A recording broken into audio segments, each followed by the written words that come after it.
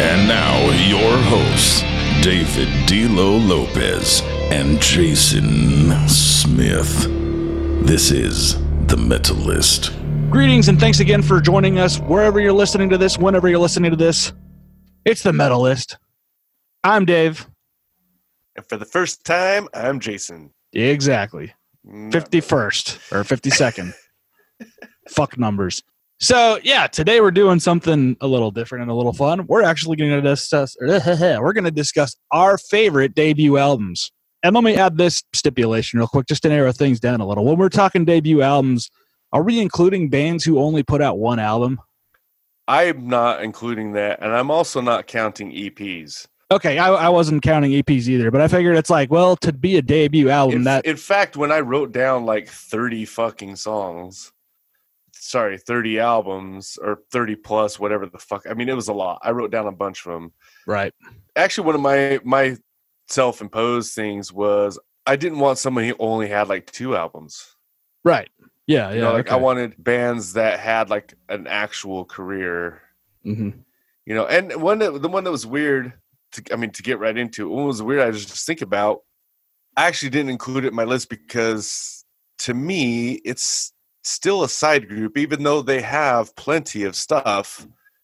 I still consider them a side group, so I didn't count it in my list. But that's Down Nola, which is a fucking awesome debut album. Yeah, I mean, honestly, like I guess probably nowadays, your debut album probably isn't that big of a deal because a lot of bands, even if they're on there's still a lot of bands that are on labels. There's a lot that aren't on labels, but also, man, like you can just put out whatever you want to put out whenever you want to put it out. So, and it's not like you're going to if you get dropped from a label, I mean, you can still put out music. So yeah, like, I wonder if it's that big, like if it's that crucial now. I mean, it's never really been crucial because there's been plenty of bands that have gotten very popular and very big. I'm thinking something like White Zombie or something like Pantera or, they had another one in mind. I can't remember the fuck it was, but they didn't. I mean, it's like their first 1 to 2, maybe even 3 albums weren't really that great. Oh, for sure, dude. That helped a lot with this whole thing. There's quite a few bands like that where they didn't really hit. I'm not even saying hitting their stride. They didn't get popular. Like, they didn't get big until like several albums in. Yeah, that's what nixed At the Gates for me completely. You know what I mean? That was a very easy one. Or Carcass, as we discussed prior. Carcass was another one that crossed my mind. I was like, like Dimmu Borgir crossed my mind with that. Almost all of the New England metalcore stuff. Yeah, same. Yeah. All That Remains, Unearthed, Killswitch Engage. I mean, out of those, Killswitch Engage's debut, I think, is the best out of all of those. Yeah, and even then, none of them are that great of debuts. In fact, Shadows Fall, like their first 2 albums aren't that great. Mm-hmm. I mean, I love Of One Blood, but that's just me. I know a lot of people don't.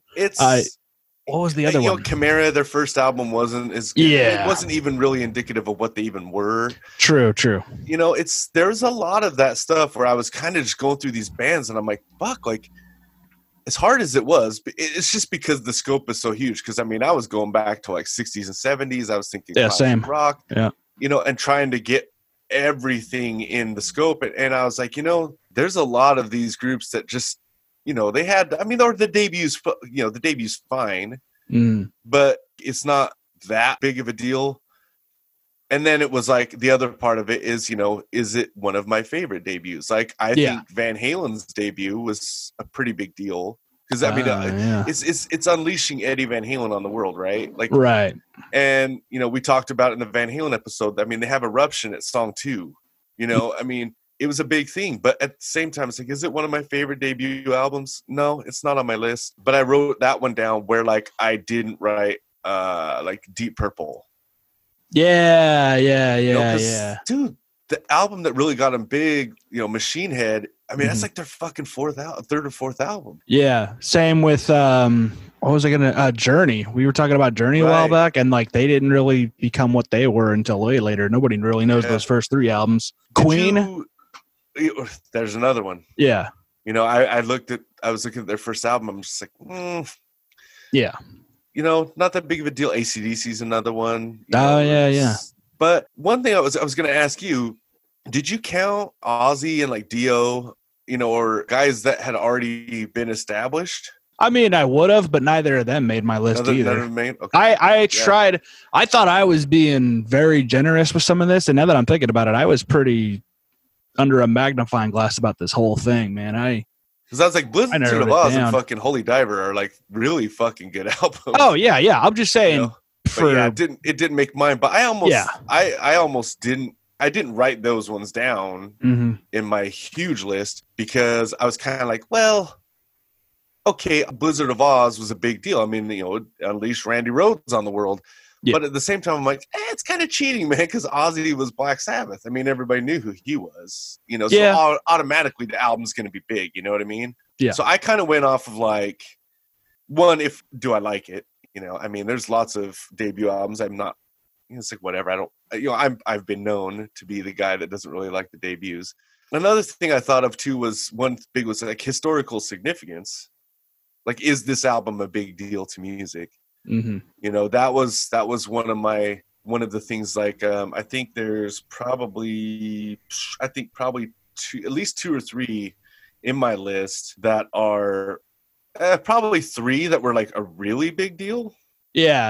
I think that's about the number for me. Maybe 4, 5 even. So just so anybody knows, like right now, I mean, obviously we're not going to talk about our first exposure to debut albums. So we're just going to talk about a bunch of debut albums before we get into the list, man. Like, this episode definitely won't be as long as the Ozzy one. Yeah. But like, I was thinking of Boston.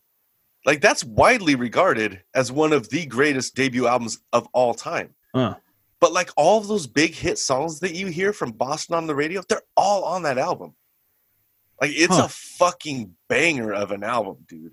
I mean, banger, like Boston bangers. Yeah. I was going to say, I mean, it's not mosh heavy or anything like that, but I mean, dude, it's like fucking, like, I'll run it fucking down real quick for you. See, I mean, you don't have to fucking look it up if you don't fucking want to. Right. But it's Boston from 1976, dude, right off the bat. More Than a Feeling, right into Peace of Mind, and then Foreplay, Long Time. And then Rock and Roll Band, right? I mean, song 5, You're at Smokin'. Hitch a Ride, Something About You, Let Me Take You Home Tonight. So, I mean, those first 5 songs are all singles. Like big classic rock singles. Right. You know, and I mean, the production on it was stellar. Tom Scholz was just the man when it came to that shit. I mean, they recorded that in their fucking basement.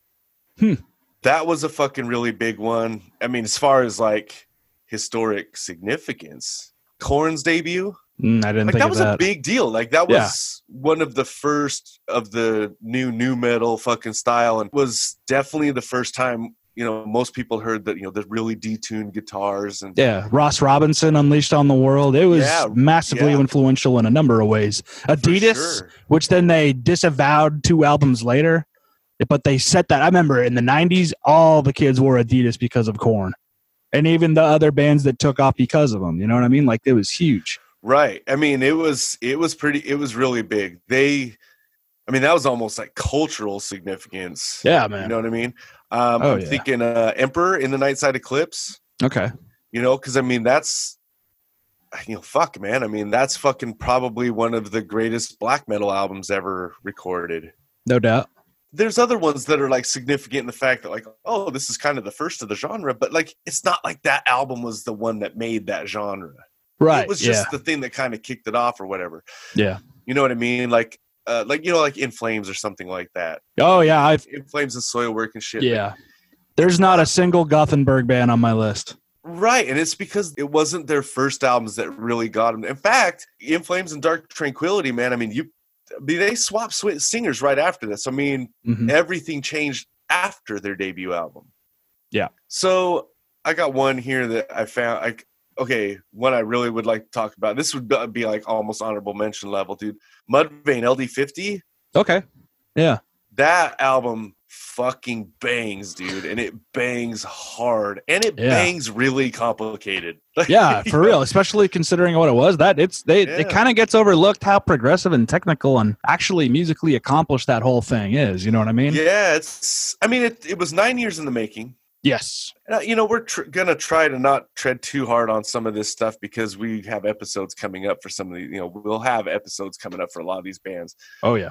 Pretty much all of them as far as I'm concerned. But that was, that was 9 years in the making. It was, how you have you had like death metal, but then you had like technical death metal. Yeah. Now exactly. you have like deathcore, but there's technical deathcore. Yeah. So this is tech. This was new metal. Yeah, it's like technical new metal.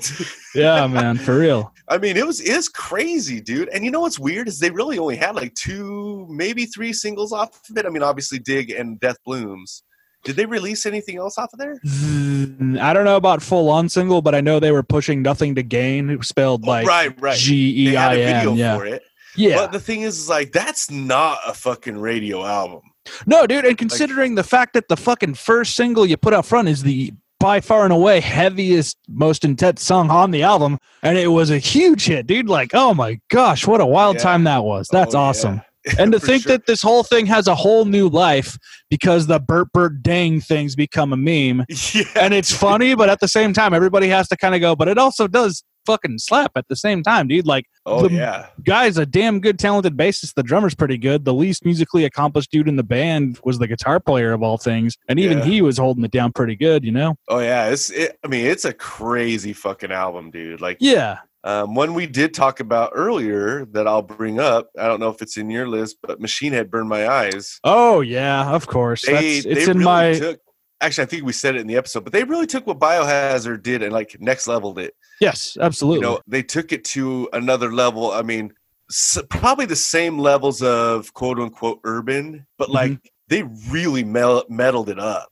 Oh, yeah, they took that metal element because, Biohazard was always a multi-pronged thing, and Machine Head kind of focused on that one thing. We talked about Burn My Eyes being a reaction to Rob Flynn's dissatisfaction. Wow, that's a tough one tonight.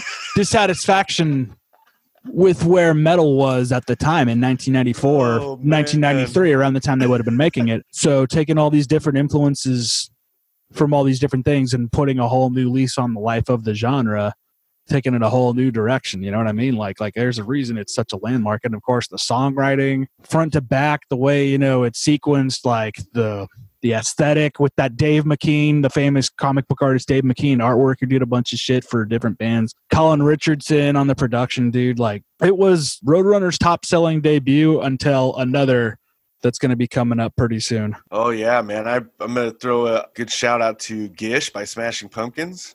It has like, how we said like on Despised Icon, where we said like Ills of Modern Man had the emptiness to it. Yes. That's how this is. There's like a lot of emptiness to it. Yeah, this is the one, or maybe even the first 2 albums, that was Butch Vig, right? Yeah. Another one that started off as a side project that ended up becoming a huge thing. I mean, they've released a shitload of shit, like it or not. That first fucking 6 Feet Under album. Oh, yeah, okay. It's perfect. It's Chris Barnes from Cannibal Corpse singing over top of Obituary Music by Alan West. That's exactly what it was billed as, and that's exactly how it fucking sounds. Is this first one? Because this is like the one that still doesn't get regarded as a joke. This is Haunted. Yeah, yeah, exactly. But it's this was a Scott Burns production, if I'm not mistaken, back when he still was doing that. I don't know who produced it. Actually, I'll look it up. No, but it's got fucking. It's got like Lycanthropy. I was just going to say a werewolf song. Yeah. It had, the song Haunted is really fucking good. My favorite one is Remains of You. That's one thing I think of when you think about albums, because a lot of people aren't album listeners now. So I mean, we can get to that real quick. Is like, I don't really care now, but like, I never liked albums that were just full on like front loaded. Right, yeah, for sure. I want the whole album to be fucking good. And I mean, Remains of You's on side 2. Like, Beneath the Black Sky is a fucking banger of a song, dude. The Enemy Inside is the first album. Fuck, man. There's some really good songs on that first 6 Feet Under. You're basically like clear for 6 Feet Under If you don't mind the covers, you're good until 2000. Mm-hmm. Yeah, because all of those, I like the cover albums, the Graveyard Classics. I like the first one. I don't know that I ever heard the other two. I mean, I'm gonna save it. Another death metal one, dude. Suffocation, Effigy of the Forgotten. That's on mine too. Is it on your list? Oh, it's not on my list. It's on my honorable mentions. Yeah. I mean, because it was just like, I mean, that's probably the first brutal death metal album ever, right? I mean, that's where it's what set the bar. Period, man. Everybody else, with the exception of Obituary and maybe a couple other bands, got so much more brutal. They were all going for that next rung on the ladder because I feel like probably they felt like they had to keep up, if nothing else, right? Like that just changed the game so fucking much. Not that it was like night and day between all the bands that came before and that. Like you could kind of see it building to that, but when it hit that pinnacle, dude, they never looked back. Oh, I was gonna say too. That's the big thing. For 6 Feet Under also, it is produced by Scott Burns and Brian Slagle. Oh, no shit. And it's mixed and engineered by Scott Burns. But also, I also forgot, man, it's basically fucking Cannibal Corpse, Obituary, and Death. Terry Butler's on it. Yeah, for sure. Terry Butler's playing bass. So, I mean, it's a great fucking album. But yeah, like, it's crazy because, like, if you go to Cannibal Corpse's first two albums, which are before Suffocation, at least the first one is. Yeah. They're still in, same with Altars of Madness. They're still in that just really heavy thrash. Like Cannibal Corpse didn't get what people consider brutal, especially vocally, until like Tomb of the Mutilated, which was like right around the same time Effigy. Yeah, where you straight up can't understand what Chris Barnes is saying. Right. It was basically like death metal was this thing, and then fucking Cannibal Corpse and Suffocation double teamed it, both from the East Coast, but North and South, and just boom, it just smashed everybody with fucking brutal death. Like, and it just got more brutal and crazier from there. Yeah, it's when death metal really became death metal. Like, straight up, dude. For sure. Classic, what do you got some of yours? What do you got on some of yours? So, going first and foremost, Bad Brains, self-titled. Nice. I know a lot of people like Eye Against Eye, and a lot of people like Rock for Light. I enjoy both of those to one degree or another as well. But, dude, the rawness on that first Bad Brains, if I heard correctly on one of the many documentaries that are about Bad Brains and the Washington, D.C. hardcore scene in general, it was either a live show that they recorded or it was like done in a live setting and it was just taken off the board in the venue the guy ran at the time. I don't remember which venue it would have been, but like, hearing all these things about like what went into that, it's also known as the Roar cassette, RO or whatever, however you say that. It's an abbreviated of ROIR cassette because it was only on cassette for years and years and years. But just like the songs, it starts off with fucking Sailing On, and then you got Attitude, Fearless, Vampire Killers, like back to front, dude. Like a lot of people say that's the best hardcore record ever. It's in the conversation at the very least for sure, man. It's consistent as hell. It has like maybe one or two reggae songs, but that was always their vibe, was mixing it up like that. Dude, the iconic imagery with the Rasta colors framing this picture of the Capitol building in D.C. getting struck by lightning. And crumbling. Yeah, man. Like, it's iconic as fuck, dude. So that's in there for sure. It might even be my favorite Bad Brains record. That's going to be for another episode, but it's in contention with one other. Okay, so I also go Red Album by Baroness. I remember when they first arrived on the scene, dude. I haven't seen them since, but it was them playing this record front to back before the Red Chord. And then they also played together with Converge and Genghis Tron another time very shortly after that. And just like the way those songs translated live, dude, the whole record front to back's a journey. And my favorite song is actually the last one that I can't remember the name of apparently, but it's like this epic kind of end credits sequence kind of thing. If like the whole thing's like an audio story. And I know everybody talks about Purple. Everybody talks about, I think it's Yellow and Green. And they're awesome too, but like for me, Red Album was where it was always at. Maybe just because of the time and place in my life. Because a lot of people didn't get to them afterwards. So when I don't hear Red in the conversation, I'm kind of bummed, but I kind of understand. But like, Red is it for me. And you could tell I was doing this in alphabetical order because of some of these. But so I goofed because I put Scream Bloody Gore on here twice apparently. Damn. Yeah. I'm surprised it's not. If you liked it twice, you should be on your list. Yeah, but it's just like that was one that didn't make my list, but it's, I mean, we only get 5, so yeah, exactly, right. Like you had to, right? It's like This is a case. I love that album. Yeah. This is the case where there's like shit that they did after that we love more, but like this one we also still love a lot. You know what I mean? Like, fucking, what's not to love? That iconic imagery of the weirdo cult zombie dudes drinking blood on some weirdo. It's basically Black Cauldron, but in an album cover. And then what I think that production still holds up pretty good for what it is. The not Scott Burns, but I think it's Randy Burns in the Bay or whatever. Dude, the songs still rip. It's just early death metal in actual album form in its finest quality that you could have asked for in 1987. You know what I mean? Like, oh yeah, it's fucking absolutely classic. Now here's one. I didn't really fight about this with myself. I love this album, dudes. The first Quicksand album, Slip. Oh my god. So yeah, that was one I was kind of thinking about that. Totally forgot about it. But I mean, one of the reasons why I probably didn't even consider it is because until recently, I thought they only had 2 albums.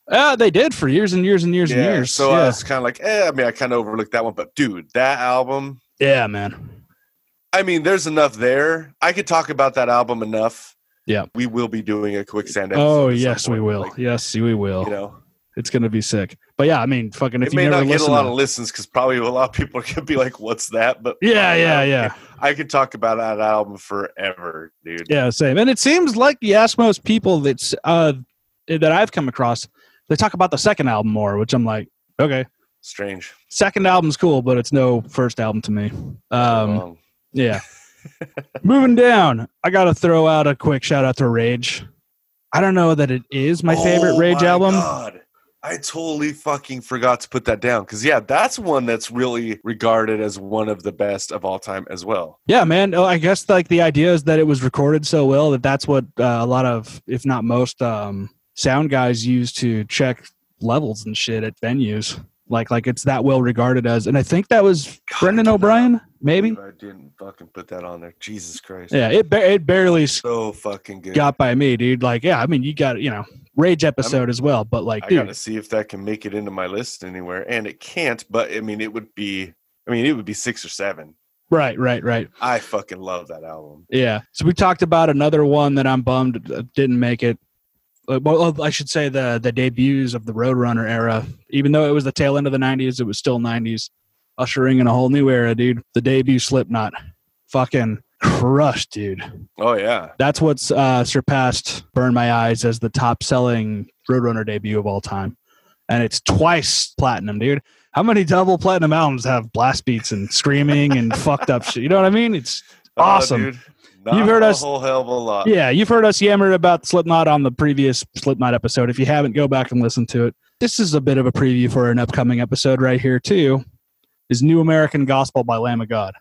See, I didn't put it anywhere near my list because I don't like that album. A lot of people don't, but like I do. That's my favorite Lamb of God album. Like really? I love the shitty, tinny, thin Steve Austin production. I love that vocal style that was only on that album. Inhale? Yeah, that shrieky thing. I cannot stand the fucking drum sound on that album. Oh, I know a lot of people don't, but I love it. It sounds like he's playing it on a fucking Kmart kit, dude. I'm just like, Jesus, dude, I hate it so bad. Well, I heard he's kicking cardboard boxes, which I also like. Right. Yeah. I mean, so they remastered it, and it sounded a little bit better. Yeah, not much. Still sounds small. Yeah, I do like the songs that are on there when they do them like live, which I don't think they do anymore at all.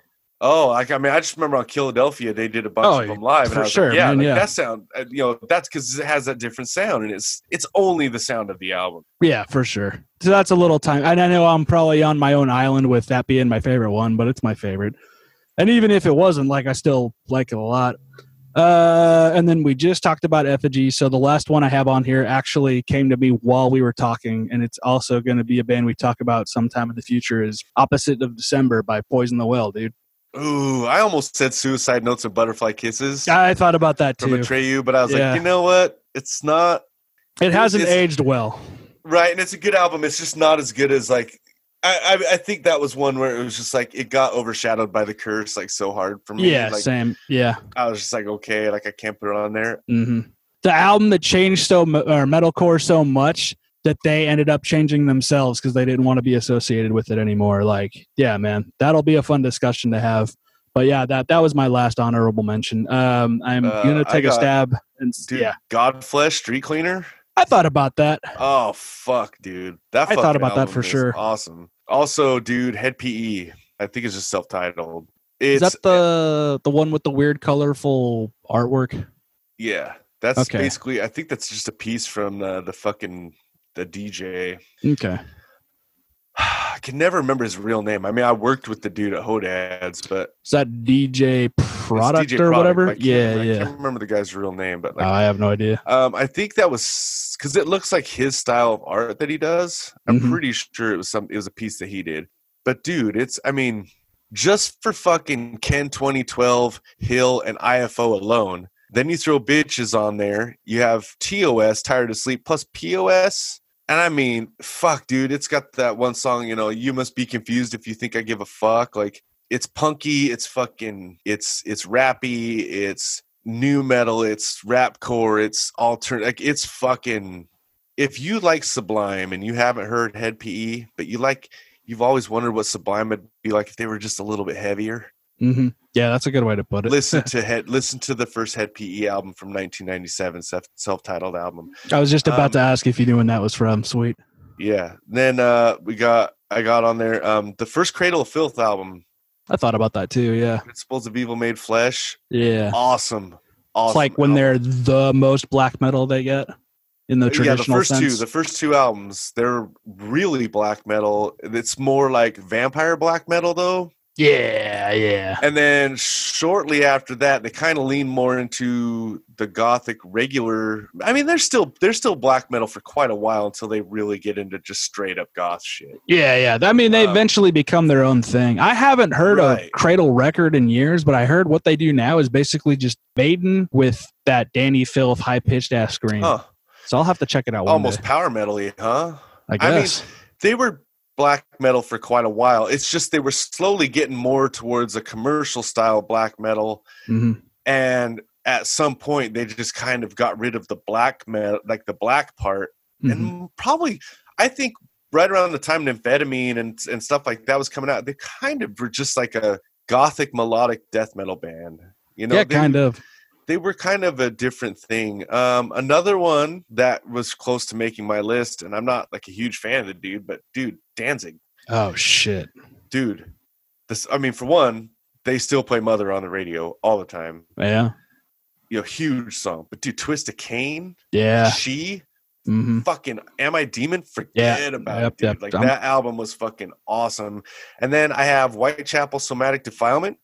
Okay, I thought about that too. I would say as far as deathcore bands debuts, I think that's the best one. Suicide Silence Cleansing comes close. Mm-hmm. But I think as an album as a whole, top to bottom, Somatic Defilement is better than Suicide Silence's first album. Yep.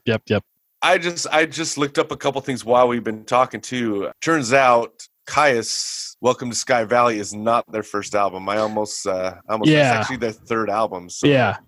That's why I didn't have it in there for sure. Yeah, I was kind of like, oh shit, I did not know that. I didn't put a lot of new stuff in mine. I guess I didn't either. I don't know why. I thought about that too. I'm not bracket. Sure why. I think it's. Oh, I didn't write this one down, but I forgot to write it down. Sevendust. Yes, Sevendust's first album is. Yeah, that's one I thought of right before this too. Dude. Yeah. Oh man.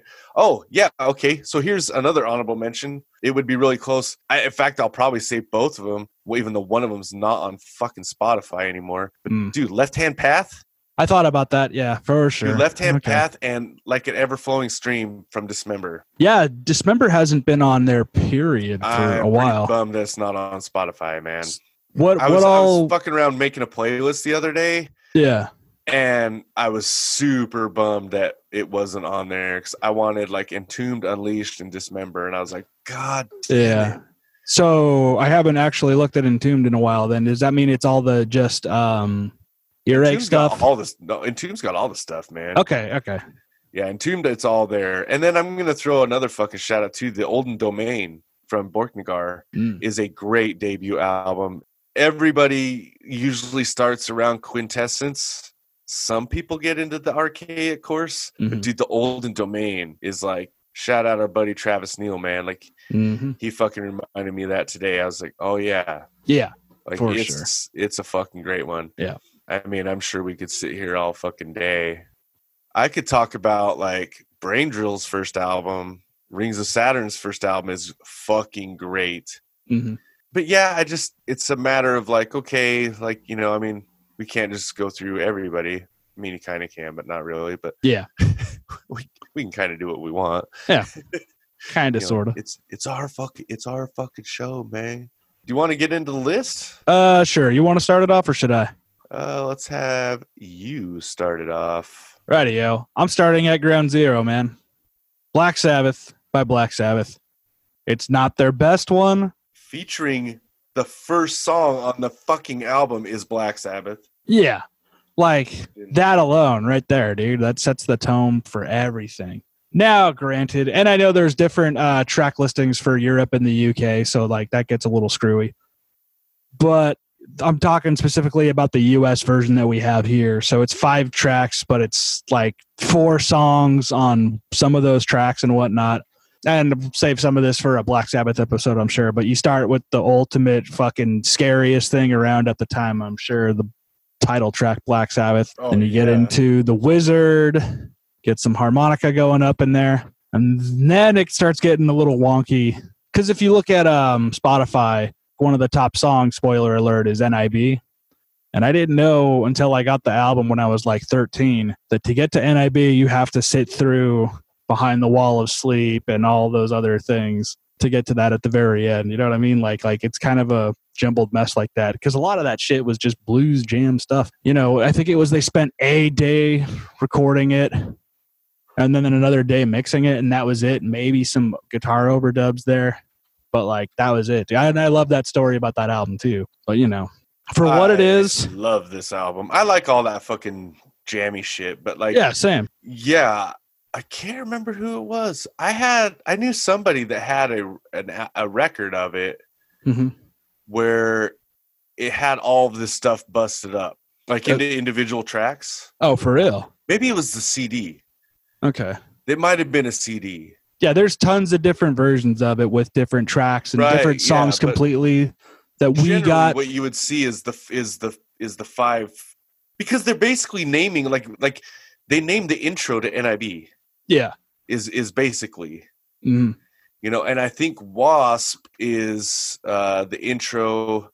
It's like kind of like the intro to Behind the Wall of Sleep, right? Yeah. You know, so it's like an intro song, all on one track. Yeah, and it's kind of funny to think, you know, aside from maybe some of the lyrics on some like on NIB, as sinister as it gets is that first song, and then it's just kind of, you know, metallic blues for the rest of it.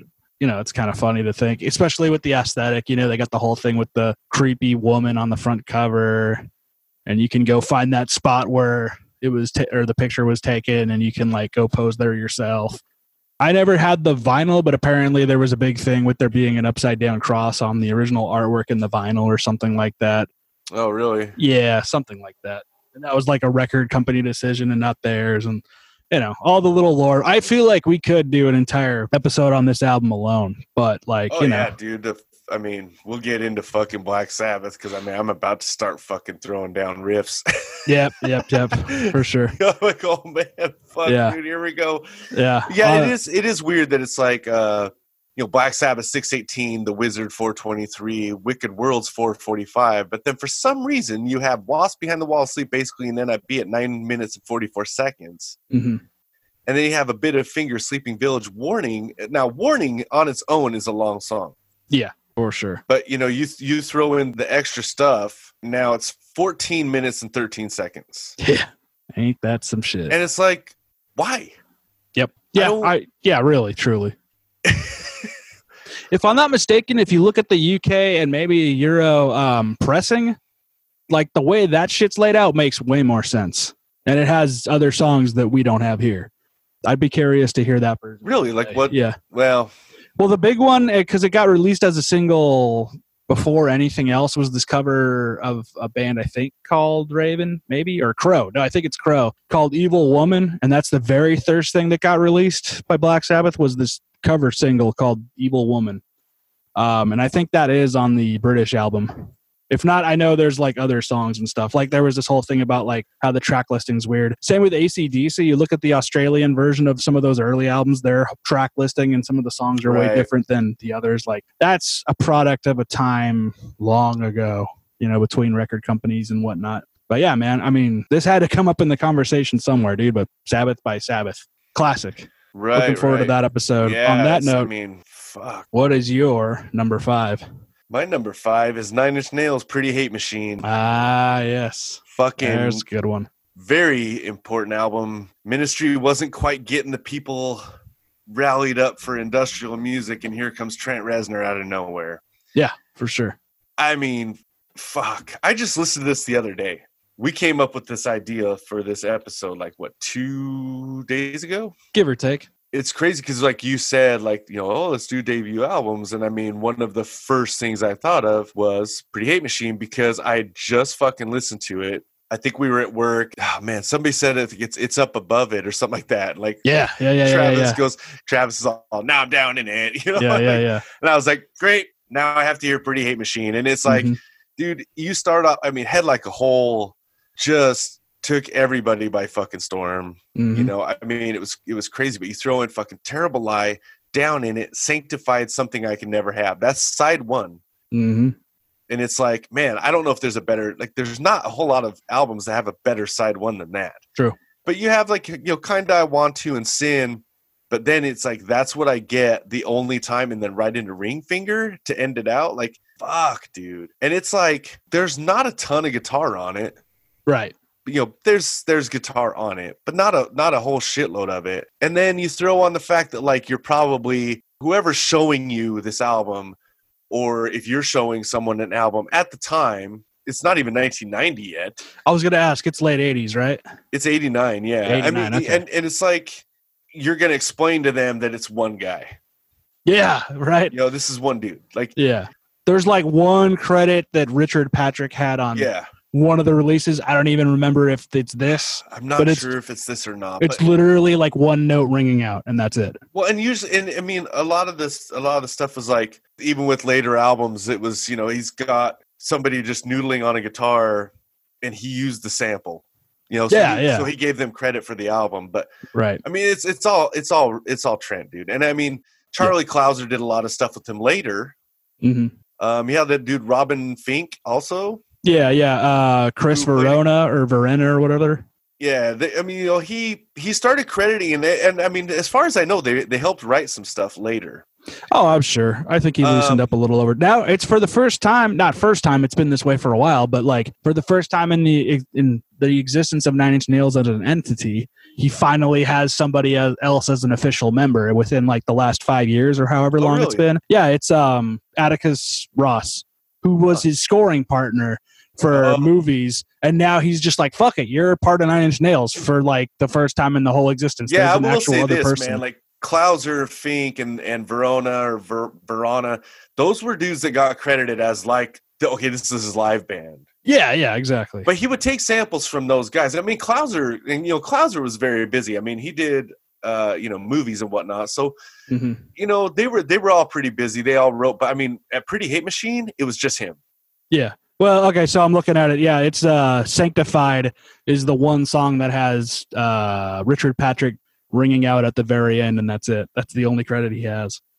Oh, really? Yeah. I mean, if you look at it, there's like a bunch of other contributions from a lot of these guys. Most of it's engineering, mixing, you know. Yeah, a lot of it's like, you know, technical stuff or they're not really writing credits or like fucking there's not a lot of performance credits with this album. But I mean, it's one of the best side ones I've ever fucking heard in my life. Most definitely. And it's a fucking awesome album, dude. Like, I don't know whoever needs to hear this, but if you haven't heard it yet, go listen to it, man. There's a whole new remixed, remastered version that's pretty sick from what I've heard. I don't know that I've actually heard it yet.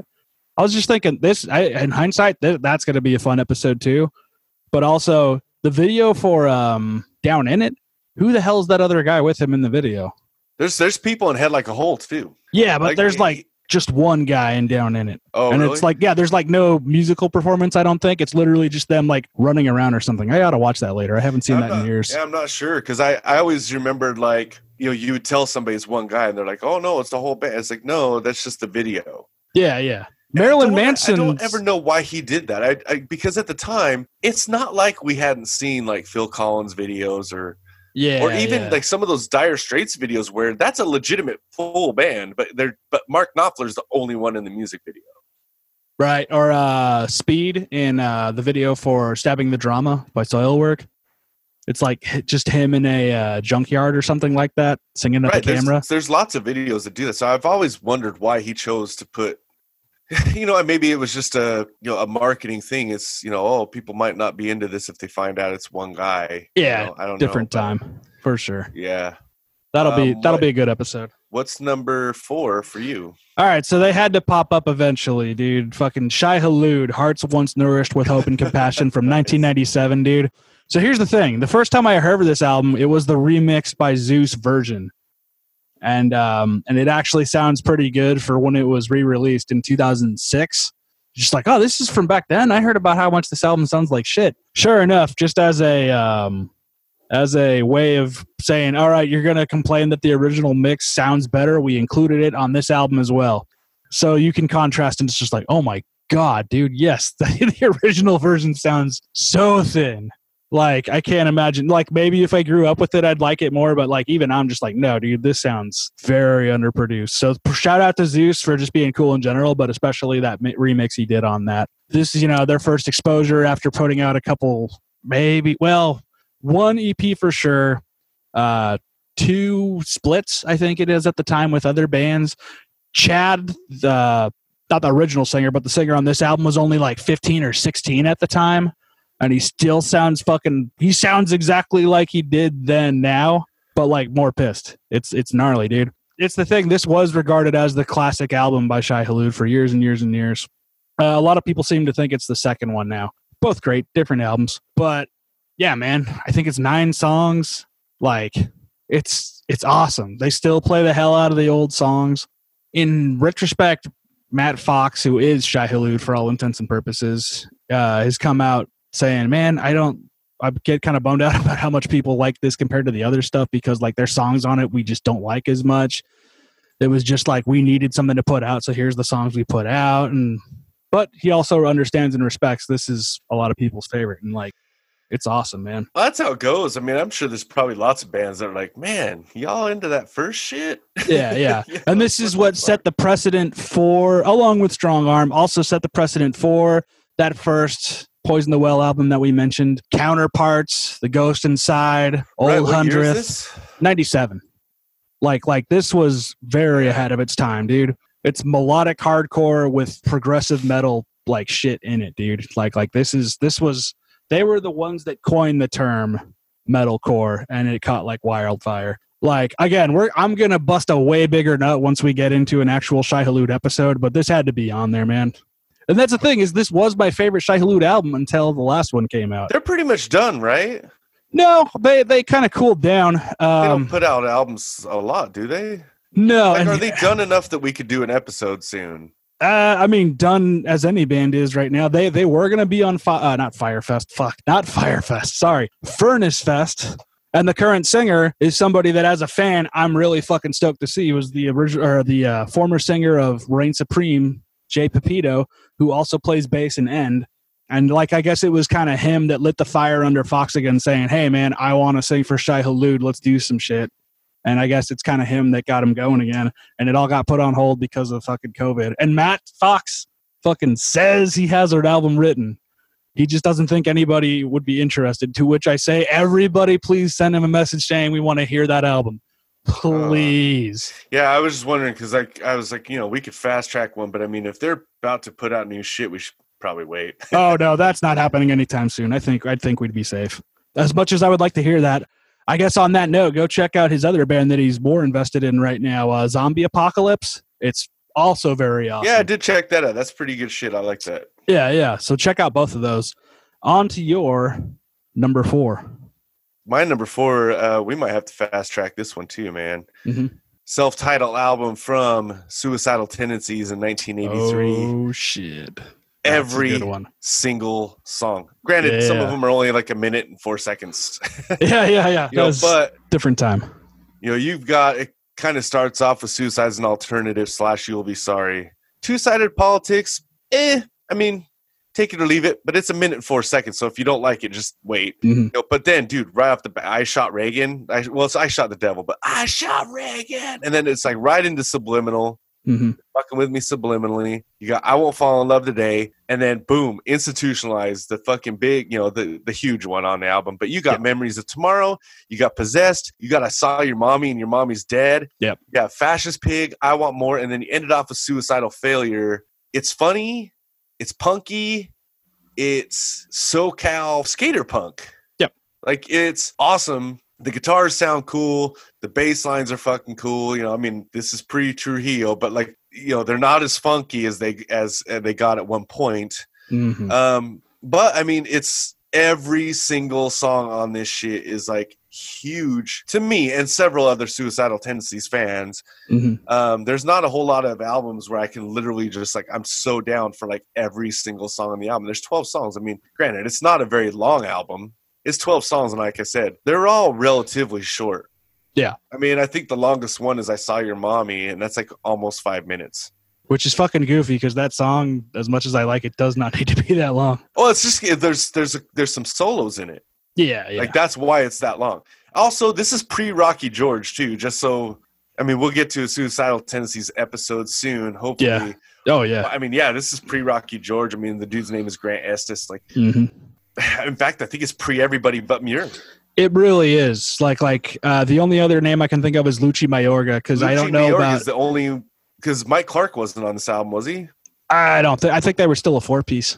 Right. Yeah. So it was Lucci, and then I can never remember the fucking bass player's name. Anyway, this to me, this is one of my all-time favorite albums, man. Like, and it's they've redone it. Yes, I was gonna say, so nice they recorded it twice. Have you ever heard the re-recorded version? Yeah, I don't like it. Yeah, that's fair. It's fine. It just doesn't have the same. I don't like it because Mike is when they redid it. By that time, Mike is Psycho Myco, and I like that for what they were doing now and at the time. I don't like it for what they were doing back then. Yeah. It doesn't have the same. Like this is a classic case of like, okay, fine, you can say this band's ripping off this band, whatever. Bands can't even rip themselves off, dude. Yeah, for sure. It doesn't work. Yeah.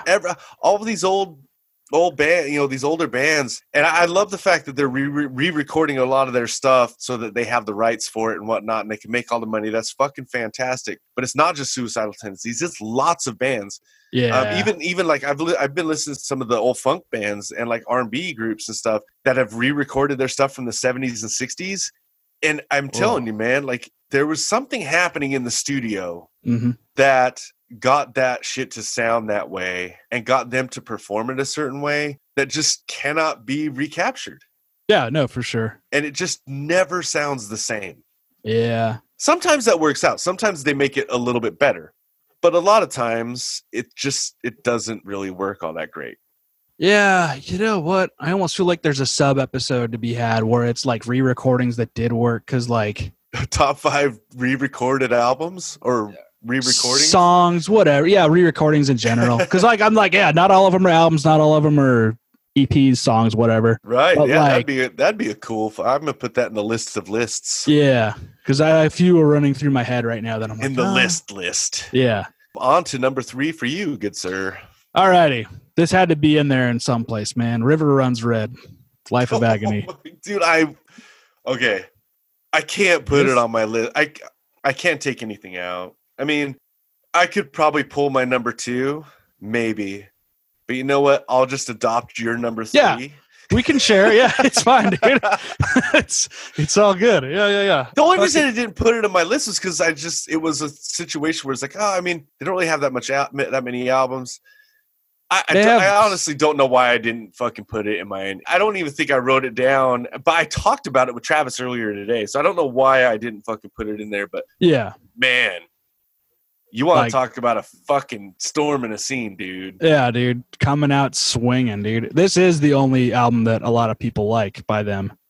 I was that way for a long time. I've come around and I liked a number of things they've done since, not all of it. But like, yeah, dude, like this was the only time they sounded like this. It was the perfect mix of New York hardcore, crossover metal, even some fucking alternative rock. That was the, because a because little bit of alternative in there. Because a lot of bands were doing hardcore and metal, but this was their extra little flavor that was all their own, man. And they had this melodic sensibility about them. The concept of the album alone. Obviously, we're doing an episode about LOA too, so I'm not going to try to blow too big a load. But dude, like, what a fucking impact to make right out the gate with this one, dude. Like, yeah. Here's what you could do: just ask any of your friends, or ask random strangers. It doesn't matter. Fucking live a little. Yeah. Ask them if they've heard River Runs Red at all. Yeah. And get ready for an earful. Mm-hmm. Yeah. Everybody I've ever met that likes this, like, there's no one that just like kind of likes this album. Mm-hmm. In fact, I've never met anybody that hates the album.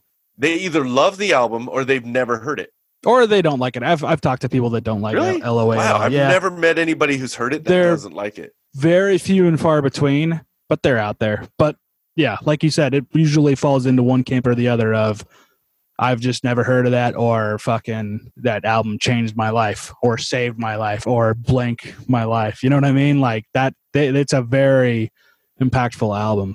So not, to say the least, again, it's just interesting that they go the direction they do after this, and more power to them if that's what they want to do. But just like fucking, I guess, How do you top this one? Have you listened to the sequel album yet? No. It's good. It's not this, you know what I mean? But it's cool that they like tried to revisit that. It's just like, oh shit, the guy lived. Where do you go from there? Like, it's kind of interesting. But like, yeah, dude, the fact that this album has a story structure to it, it has those fucking haunting sketches, dude. Like that. The very end. Sketches on there are fucking intense, man. Yeah. Which, again, this album was produced by Josh from Typo Negative, and you can kind of hear a little of that in the production. But just like even the way that Typo had sketches, like on World Coming Down, like even Peter Steele says he couldn't listen to it anymore because it was scaring him. Like they that whole theatrical niche that Josh and Typo had translated to this one album by LOA, and so they had that little connection because they had the same drummer at the time as well. Yeah, but like, dude. Yeah, there will be. I feel like this is another album that deserves its own episode right here alone, dude. Like we could go track by track and get the story swapping. I know some people that would want to do that. Oh, I know. I've been throwing around this idea. I talked to you about it a little bit about doing like a genre essentials where the episode's literally just as long as it takes us to listen to the album. Yeah, for sure. And then what we could do is you can listen to it on your end, I can listen to it on my end. Mm-hmm. And we could either do an album commentary, or we could just take notes during each song and then fucking talk about each song like track by track. Yeah. I'm not sure which way I think would be better. Maybe we could try it both ways. Mm-hmm. If that's something you'd be interested in, man, fucking let us know. So yeah, man, if you've never heard River Runs Red before, do it. Yeah, because we'll definitely be doing one of those episodes on River Runs Red. Oh yeah, man. Know. Yeah. Oof. On that note, what is your number 3? My number 3 fucked me up the first time I fucking heard it, man. It was from 1991. Is Pearl Jam 10. Ah, yes. This almost was my number 2. Mm-hmm. I could see that. I was like, oh, man. I wanted it to be number 2 so bad, but it just didn't quite get there. I also noticed, man, my list is not very heavy at all. Nothing wrong with that. Pretty weird. But I also think that a lot of it's because, again, there's not a lot of times that I really love the debut album. Yeah. There's the majority of stuff I like. It's not like, or like I said, it's a lot of new stuff where it's like, like If an Annihilator only has like 3 albums. And they just released their 3rd one like recently. Right. Like, I haven't even had a chance to really fucking fully like even get into it yet. Right. You know what I mean? So it's like, well, I wanted stuff with a little more, Pearl Jam 10, top to bottom, is, in my opinion, a perfect album. You have big hits, Even Flow, Alive. Mm-hmm. You had Black and Jeremy. I do believe they had a release for Garden as well. But on the back half, you had I can't remember on the album where it split. I can't remember if it split at Black or Jeremy. I don't remember. But, you start off, you got Once, which is actually, pretty faster, kind of a lively tune. Yeah, so the lively tunes on here is like Once even flows fairly lively. But Why Go Home, Why Go is really peppy. But the back half is where it gets really almost like it's like a pretty introspective. You got Oceans, which I love. Oh, I guess you got Porch. Porch is kind of a more up-tempo song. But like Garden, that's a real brooding kind of fucking song. Yeah. Deep's a little bit mid-tempo, but then you end off with Release. And then it's bookended by that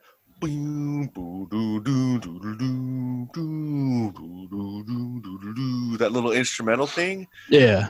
Really fucking cool. Like that I love that they bookended it because it starts off with Once. It fades in with that, but it fades out really quick. So you just get this really small taste of it. Mm-hmm. And then at the end, after Release, I think you get like probably a couple minutes of it. Mm. I haven't listened to that. I'm looking at it now. I'm listening to it now. You get almost 4 minutes of it. Yeah, okay. And it's really fucking cool, dude. And I think out of all of the grunge bands, this was the best debut. Now, I'll also say, I could see that. In my opinion, out of all the grunge bands, Pearl Jam was the one that went downhill the fastest. I was just going to say that peaked the soonest. Yeah, dude, because if we did a Pearl Jam episode, I guarantee it wouldn't be anything past. I might have a song or two off of. I think maybe something from Versus could make my top 10 or my top 5, maybe. And I mean, we would definitely do a Pearl Jam episode, if anything, just to get in there and talk. But I would like to grab a Pearl Jam fan. Yeah, that likes a lot of their stuff, so that we get a little bit of different stuff in there. But I mean, I would listen to the whole catalog, whatever. Yeah, for sure. But actually, shout out too, man. I was just listening to this yesterday, dude. Fucking Nirvana Bleach is a great fucking debut album. Oh yeah, for sure. It's my favorite Nirvana album. In fact, I think Nirvana I would probably have more songs throughout their albums. Yeah, because there was only 3. Than even Pearl Jam. But the reason why is because Pearl Jam's style, like, really, it's not that it changed. It's just this wasn't what they were supposed to be. Right. Yeah. It took them a while to figure out what they were going to be. So to me, it's like the first 3 albums are what Pearl Jam is to me. All of that other stuff isn't Pearl Jam. We're like, dude, the proof's in the pudding. All the other stuff, there's way more of it. That's what they really are. Yeah, exactly. And it goes back to the LOA discussion, right? Yeah, I don't consider myself a Pearl Jam fan. And that's why, because to me, it's almost like I don't like the real band. You could just listen to side 1 of this, or the first 7 songs, or 6. If you listened up to Jeremy and just literally didn't listen to anything else, you could do worse things. Yeah, for sure.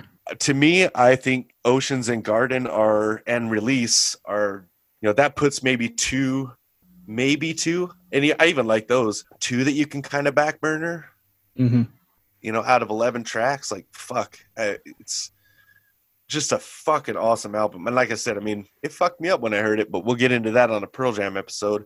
What is your number 2? So my number 2 would have been the most extreme thing in the world when it came out in 1987. Not for too long. Yeah, not for too long, but, for that little brief moment in time, dude. Fucking Scum, Napalm Death, dude.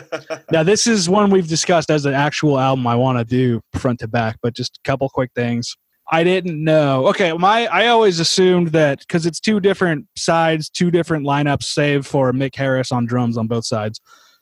I always assumed that it was they recorded the second half of the album because the first half was too short. I didn't know the second half, the B-side with Bill Steer on guitar and Lee Dorian on vocals, was actually the album, and they thought it was too short, so they tacked on what was the Scum demo before that to make a whole album. Yeah.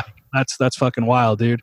I just read that when we were on with Mitch Harris. Yeah. Like, oh shit. Yeah. Because I'm a big demos guy, and so like some of the shit leading up to that, like the Hatred Surge demo, where it's a lot of the same songs but with a more post-punky Joy Division, especially Killing Joke, kind of shimmer to it.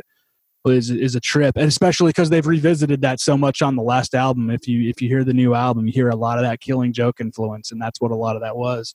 And so to like hear that it's, you know, I love all the stories behind this. There's a great documentary that got put out with when Earache was going crazy with re-releases. They did one for Slaughter of the Soul because duh, go check that out too. But they did one for Scum where it was I don't remember who most of the people they interview, but the only person that was ever in Napalm Death that they interviewed was Mick Harris, who at that point hadn't touched a drum set in almost 20 years. And they talk about the stories behind both halves and how I think it was only like 60 pounds in 1980, whatever that would have been.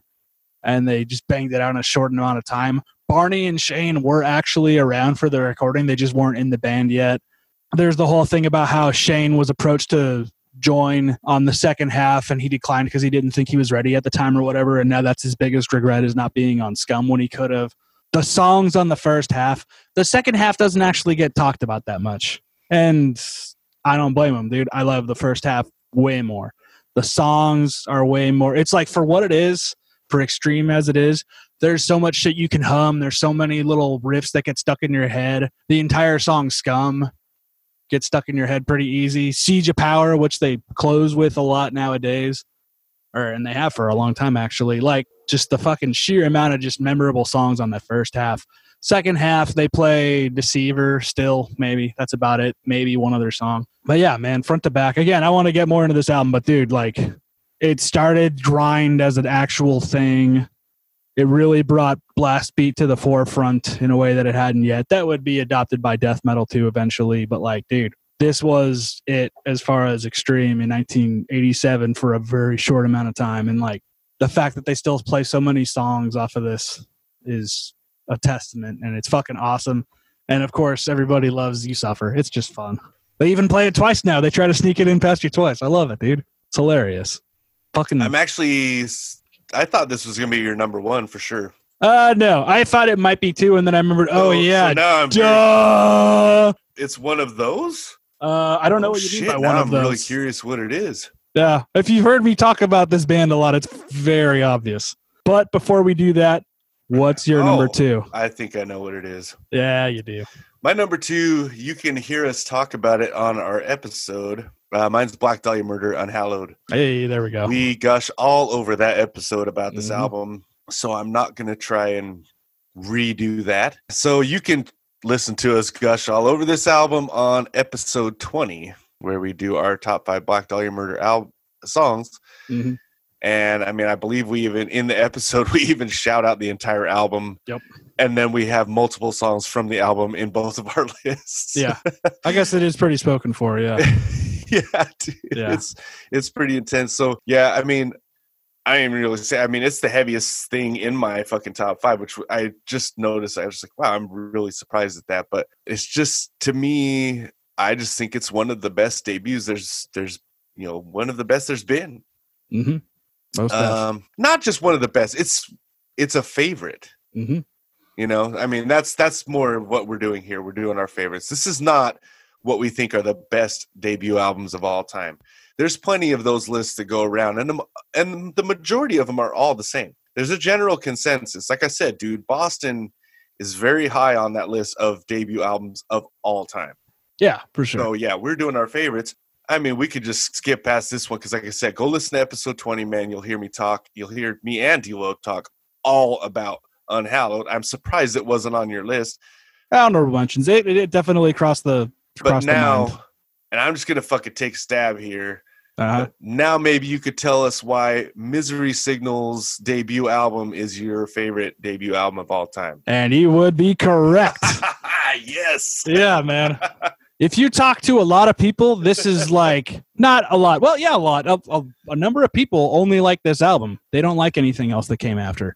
I don't know if it was the time it came out. I don't know if it was the vocals. I don't know what it is, man. There's something special about this record. When I first heard about this band, and I could save a lot of this for Misery Signals, episode in general, but like, I remember, okay, so another band I wanted to put on here real bad, but I was like, how do you have a debut album if you only have one album? You know what I mean? This is the one Right. that I didn't come up. So the It's one not your first one, it's your only one. Yeah. So I got to shout out Seven Angels, Seven Plagues, Jasmine's Lullaby, dude. Oh yeah. I think it's awesome that there's a resurgence of people getting into this now, almost 20 years, just shy of 20 years later. I think because like for a long time I would try to show this to people and they just couldn't get past the production or whatever. So I'm fucking thrilled that a lot of people pick up on this album, but that it's kind of hard to have a top 5 songs for a band that had one album. So I got to do what gushing I can here. Yeah, I really like this album. It's this one and Controller that I really like. Yeah, like the Devin Townsend ones. You know what I mean? There's some Dude, proof in that pudding. Speaking of, just real quickly to interject, Yeah. I actually didn't say Fight War Words solely because they only put out 2 albums. Yeah. You know, and they weren't like big enough. You know, I mean. Mm-hmm. But yeah, man, I'll gush about this more on a Misery Signals album. But just like front to back, I love the whole thing. It's just 2004. I remember seeing the preview clips for the year Summer ended in June and 5 years on Ferret's website, which was a new exciting thing. And I was just like, oh, some guys that used to be in Seven Angels, Seven Plagues. Okay, I'll give this a whirl. And it blew my fucking mind, dude. And I haven't looked back since. It's been 16 years. Fuck later. And wow, time flies. But I remember getting. Oh, go ahead. I like how wide the vocals are. Yeah, man. Like you listen to him in headphones, man. There's nothing down the middle. Yeah, like it's he got crazy. Very, very wide. Yeah, because you can hear the demos for this album all over the place, man. The demos got leaked, and a lot of people thought it was just an unmastered version of the album because they like got so close to it. But like Devin Townsend's production on there is as much of a member as any of the other 5 guys on here, dude. Like it makes such a character, and he does little guest vocal things throughout the whole thing, even though he's only credited for the first song. Oh my God, I love this fucking album so much. I will nerd out even harder when when we do an episode. But for now, if you haven't heard it, dude, if you love Counterparts, if you love The Ghost Inside, any of those. Dude, yeah, if you love Architects too, like they have a lot of this stuff, man. Like it's fuck, man. There's a lot of those bands around. What's the other? God damn it! I had the name and I lost it. Anyway, yeah, check it out. Yeah. So, what is your number one? There's a lot of those that are like that, man. Like, yeah. So, not even close to a favorite band of mine, but not only is this my favorite debut of all time, I also think this might just be the best debut of all time. It's pretty close between probably this and Pearl Jam. Dude, Appetite for Destruction by Guns N' Roses. Oh, yeah. Okay. You start off with that gnarly fucking scream from Axl Rose, which was the first single, the huge fucking MTV the first single, the big MTV fucking hit. And then you go right into It's So Easy, which is almost like a fucking, I don't know what, I always pictured it being like a It's So Easy and Night Train together. I always kind of thought that was like a super heavy, like, and I mean super heavy because Rolling Stones are not heavy at all. But it seemed like a really heavy Rolling Stones to me. Like It's So Easy, I could see Mick Jagger singing that song. Right. And I don't know why. Being, 1987, I'm fairly young still. And, hearing Axl Rose, why don't you just fuck off? Yeah. It was a big deal. Night Train, Out to Get Me, Mr. Brownstone, Paradise City, My Michelle. Mm-hmm. So you go Night Train, which was another fucking solid big song. Out to Get Me was a fucking deeper cut, man. Like, spoiler, that might be my favorite fucking Guns N' Roses song. Or it's in my top 5, I bet. Mr. Brownstone with a Paradise City, obviously a huge song, which I think was released 3rd off the album. That makes sense. And then you get right down and dirty with My Michelle. Like that song has like some just crazy fucking, it's that dirty Hollywood that these guys brought back to, they took what Motley Crue did at the start of Motley Crue's career. You can hear us talk about that on episode 40, whatever, 48 or 7 or something. Yeah. But they took what they had, Motley Crue, they started that, and I mean, it kind of got away from that, and it got very, very pretty. And then Guns N' Roses brought back that fucking grittiness. They brought back that sleaze. And in a way, these guys were on the list for the top 5 things that killed hair metal. Yeah. In fact, this was number 2. Number 1 was fucking Kurt Cobain and grunge. Yeah, of course. But number 2 was Appetite for Destruction because they kind of shot glam in the face while being that same style. Yeah, it was just weird in between sort of thing, but it kept remnants. They kept some things from it and then not others. You know what I mean? Yeah. And then you have a kind of a nicer, more of like a glam style song with Think About You. And then you go right into the huge hit, which to them was a joke song. Like it was written as a joke song. Mm-hmm. Because there was some pop song on the fucking TV. Slash said he could write that shit all day. It was either Axl or Steven or maybe Duff said it. I don't know. But somebody said like, oh yeah, what do you got? And he literally just started playing the fucking main lick to Sweet Child of Mine. Mm-hmm. And it became a massive, massive song.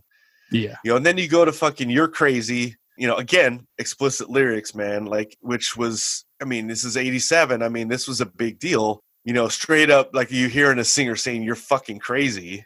Yeah, You know, for sure. like, you know, and then you have a My Way, Your Way, Anything Goes Tonight, like another like fun Aussie style, almost classic rock, almost Aerosmith style, those classic jams, you know. And then you end it out with fucking Rocket Queen. Like it's every single song. It's just like fucking, you know, that Suicidal Tendencies album. It's like the fucking Pearl Jam album. It's like Unhallowed. It's like Pretty Hate Machine. It's like every fucking song, dude, is just awesome. Yeah, there's a reason it sold as much as it has. Yeah, and then another kicker too, man. Like I think one reason why all of these albums made, you know, my top 5 is like, to me, they're all perfectly sequenced as well. Mm-hmm. Like I love the order of the albums. And I mean, you think about when the Josta version of Deep Cuts where it's like, oh, it's just on the back half of the album, you know? Right, yeah. And I'm like, dude, Sweet Child of Mine is not a fucking deep cut. Mm-hmm. It's a greatest hit. Yeah. It's the greatest hit for those guys. And it's track number 9. Yeah. You know, so it's like, nah, I don't buy that at all. If you hear something weird, my cat's fountain for their water fountain thing, I think it's drying up right now. Nice. So if you hear weird ghost noises in the background. Yeah. I don't hear anything, but like maybe it'll show up on the recording later. Hold on a second. Right. Hold up. Oh, okay. Got it now. Yeah. All right. That should hold it over for a minute, man. Like I've been in the house when that thing goes completely dry and it starts howling, dude. Like you can hear it in the other room. You can hear it in our bedroom from this room. Uh-huh. And I'm not dealing with that. Have you heard of this Phasmophobia game? No. So it's where you're what do you call that? Paranormal investigators. You go to haunted houses and investigate the ghosts. So it's funny, every time you go into a haunted house or fucking high school or whatever, it makes a noise not too dissimilar to that. So it's funny that you call it ghost noises. Oh, well, so that's the weird thing. I was like, I had it on my headphones. So it's like, I can't hear myself, you know, and I pulled the headphone away from my ear and I'm like, okay, it's a lot louder than I thought. So yeah, it was when you stopped talking that I noticed it. Yeah, I was like, I better take care of this real quick. But no, man, like Appetite for Destruction, I think if you're making a probably like greatest albums of all time, rock, I'm almost any genre, really, this has to be in there. Yeah. I'm not even a Guns N' Roses fan, and I got to acknowledge, you know what I mean? Yeah, like, I don't know if it would be a top 100 or a top 50. You know, that would be hard to do if you're going like all genres. Yeah. Just because it really depends on what style of music you like better. But I mean, as far as any rock or metal fans go, this would be in like easily like a top 50. Mm-hmm. It's a really fucking cool album. And I'll also say, man, I mean, as far as like Guns N' Roses, in fact, I think that's the only one on my list that I really love the album cover. Okay. What about I guess you? I could see that. Because like Unhallowed's not really much of anything. No. Pearl Jam 10's all of them giving like, you know, doing like a high five deal. Yeah. Suicidal Tendencies is them hanging upside down from a fucking playground deal. I actually like the stuff in the background where it's all those old suicidal flyers with the crazy skate skull with the flipped up brim hat. This is Suicidal. It's all these like little flyers and artwork things. I wish the whole album cover was just that, just that collage. Yeah. Otherwise I would give it more props, but I mean, otherwise it's pretty fucking lame. And then Pretty Hate Machines, like, I mean, I don't even know what the fuck that is. So Looks like ribs. like an X-ray. Yeah, a yeah. weird fucking X-ray in a negative of ribs or something. Yeah, I've never actually thought about that. That's a good point you bring up. I'm just looking at my list. Malice is cool, and it's like kind of sort of iconic to the people that like it, but it's nothing crazy special. River Runs Red. I mean, once you see the whole thing, you're like, oh, cool, it's blood running down a drain. Cool. Yeah. Hearts Once Nourished. It's fine. Actually, I like that one too. Which version? There's two. Oh, it's like the one where it's like the chest ripping open. Okay, yeah, so that's the remastered version. The other one, I think, was by Mike from now Killswitch Engage. At the time, he would have been in Overcast, like as one of his early ones. And yeah. It's something with a heart. I can't remember. It's something that he would go on to reuse. Right. You know what I mean? In Killswitch stuff.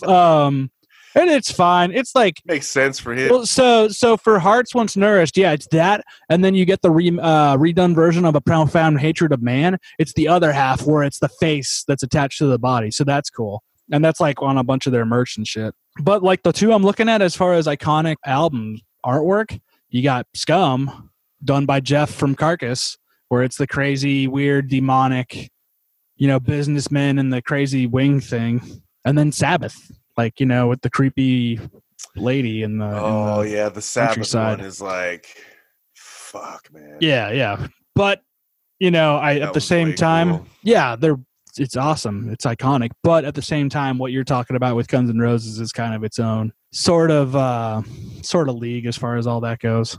With like the up there.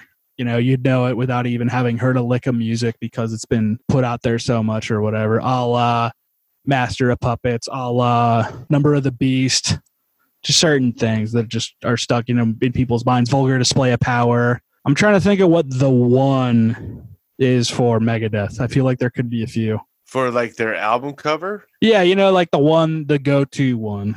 The go-to? I mean, I would probably say it's a toss-up between Peace Cells and Rest in Peace. That's exactly where my mind went too, yeah. Because so far so good, so what's kind of weird, but yeah, it's just a shitty Vic Rattlehead, right? It's like not even a good one. It's just like it's a distorted Vic Rattlehead. Is it a Vic Rattlehead? I don't even know. Like, maybe, or it's a guy, some weird guy in a suit. But I thought he had like a skull face or something. Yeah, I don't know. That's for a Megadeth episode. But yeah, no, I get you. I mean, iconic to the T with Appetite, man, for sure. Fucking yeah. Oh, dude! Like, have you ever seen the inside picture? Yeah, that's the other thing I meant to bring up. Yeah, thanks. Was the that shit is fucking sick, dude? Oh yeah. Shit, man! It is Vic Rattlehead. He just looks like he has night vision goggles on. Because he's supposed to be like a soldier. Or whatever. Wow, I'll be damned. Yeah. That inside picture with your bitch slap rapping in your cocaine tongue, you get nothing done. Yeah. Like, that picture is cool as fuck, dude. Because that was supposed to be the original cover, right? Yeah. And they just like, are you fucking kidding? We can't have this. So they had the other one. There's a naked chick on it, dude. Yeah. and I remember the story from Greg from Dillinger, because that's one of his favorite albums too, was like he had it as a really, really little kid, but he knew he had to hide it from, he had to hide that artwork from his folks. So he like stuck it out in like between bricks on the wall outside where he lived as a kid or something like that. Like, stories that you don't really hear like that anymore because everything's digital and just time's different now. But you know what I mean? Like, I think we all had something similar to that. Not so much with the bricks. We don't really do bricks out here in California. But like, bricks and basements. But like, the little equivalents we had back in the day. So yeah, man, that's been our favorite debut albums. Something I noticed, but I didn't want to bring up till the end because I didn't know where you were going to go. No top 4. Not only no top 4, but no real thrash. Because, like, for me, all the debuts are meh. I'm trying to think of one that's good. Like, because Bonded by Blood's a really good album. Yeah, absolutely. In fact, it might be Exodus's best album. It's considered the one, but it's also, like, not my favorite. But, yeah, like, Kill 'Em All, Killing Is My Business, Show No Mercy, and, is it Fistful of Metal? Yes, thank you. Yeah. And then you even get into, like, The Legacy. Mm-hmm. Whatever the first Death Angel Doomsday is. for the Deceiver is Flotsam and Jetsam's first one, which it's all right. I mean, it's not terrible. Kill 'Em All's all right. It's not terrible. Yeah, exactly. And I know people I'm not who, that into Killing Is My Business. I'm not a big Show No Mercy fan either. Yeah, me neither. And it's like even Death Angel, the Ultra Violence is like, it's all right. Yeah, just something I noticed, but I didn't What's want to Creator's say anything. first album? Oh shit, I don't even know. I think that might be a good one, but probably. Unless it's Endless Pain. I know Endless Pain's one of the earlier ones, and I don't really like that one very much. Yeah, but just because we're here. There's not a lot of those bands that had like the really kick-ass debut. You know? Yeah, I guess now that we're here and we've said it all, we could say ones where we're just like, it was like Motorhead, the first Motorhead. Yeah. The first Judas Priest. I know there's a lot of people that only like Paul Di'Anno Maiden. Yeah, it is. Endless Pain was the first Creator. There's just a shocking amount of bands that are really fucking awesome that really didn't fucking just knock your dick in the dirt on the first album. Right. You know, it took them a few albums to get to that point where it's like, boom, here we go. Yeah. And that's almost in a way. Amount. Yeah, that's almost in a way more interesting because you get to see the journey. Whereas how many of those did we just name that's like the only thing that people like from them? Right. You know what I mean? So there's some of them that peak real early. Mm-hmm. You know what's weird too is like, I mean, a lot of those bands like we talked about earlier, it's like I like the first like one or two albums, and then it's just like I just kind of drop off. Yeah. So like Seven Dust. I just heard the new Seven Dust album. It's really fucking good. Mm-hmm. The one before it's really good too. And everybody's like, they've been doing that, and I'm like, yeah, I'm not trying to dispute that. I just think it's really strange that for some reason, man, just they never stuck with me. Yeah, even as much as I love those first two albums. Yeah, I think that's how it was for a lot of people. Head PE is another one. They changed a lot, but Head PE was another one. After the first two albums, I don't listen to anything else. Mm-hmm. I suspect that's the case for a lot of people. Yeah, Nine Inch Nails. I love Pretty Hate Machine, Wish EP, or Broken EP, and Downward Spiral. I like nothing else. I like bits and pieces. They had a EP out recently, and Dave Navarro did the guitar on one of the songs that I thought was pretty cool. But there's so much. Really that's weird. The thing that's kind of daunting about that doing a Nine Inch Nails episode is exactly what you just said. It's going beyond Downward Spiral. You know what I mean? Fucking A. On that note, thanks again for joining us, folks. This has been our top 5 debut albums. Let us know what yours are. I'm sure we missed plenty. Are you one of those people that likes Cowboys from Hell more than all the other ones? Or I guess that's not even their debut, actually. Yeah, that's not even the debut, man. Yeah, but let us know, because that's always interesting to me, too. I know one person. Hit us up on all the socials. I'm at Yes It Is I David everywhere. Jason can be found at Metalist Pod or Metalist Podcast. Like, rate, review, subscribe, tell all your friends. We love hearing from you. Please talk to us. Until next time, eat your veggies. Fuck your prayers. Talk to you then. Later.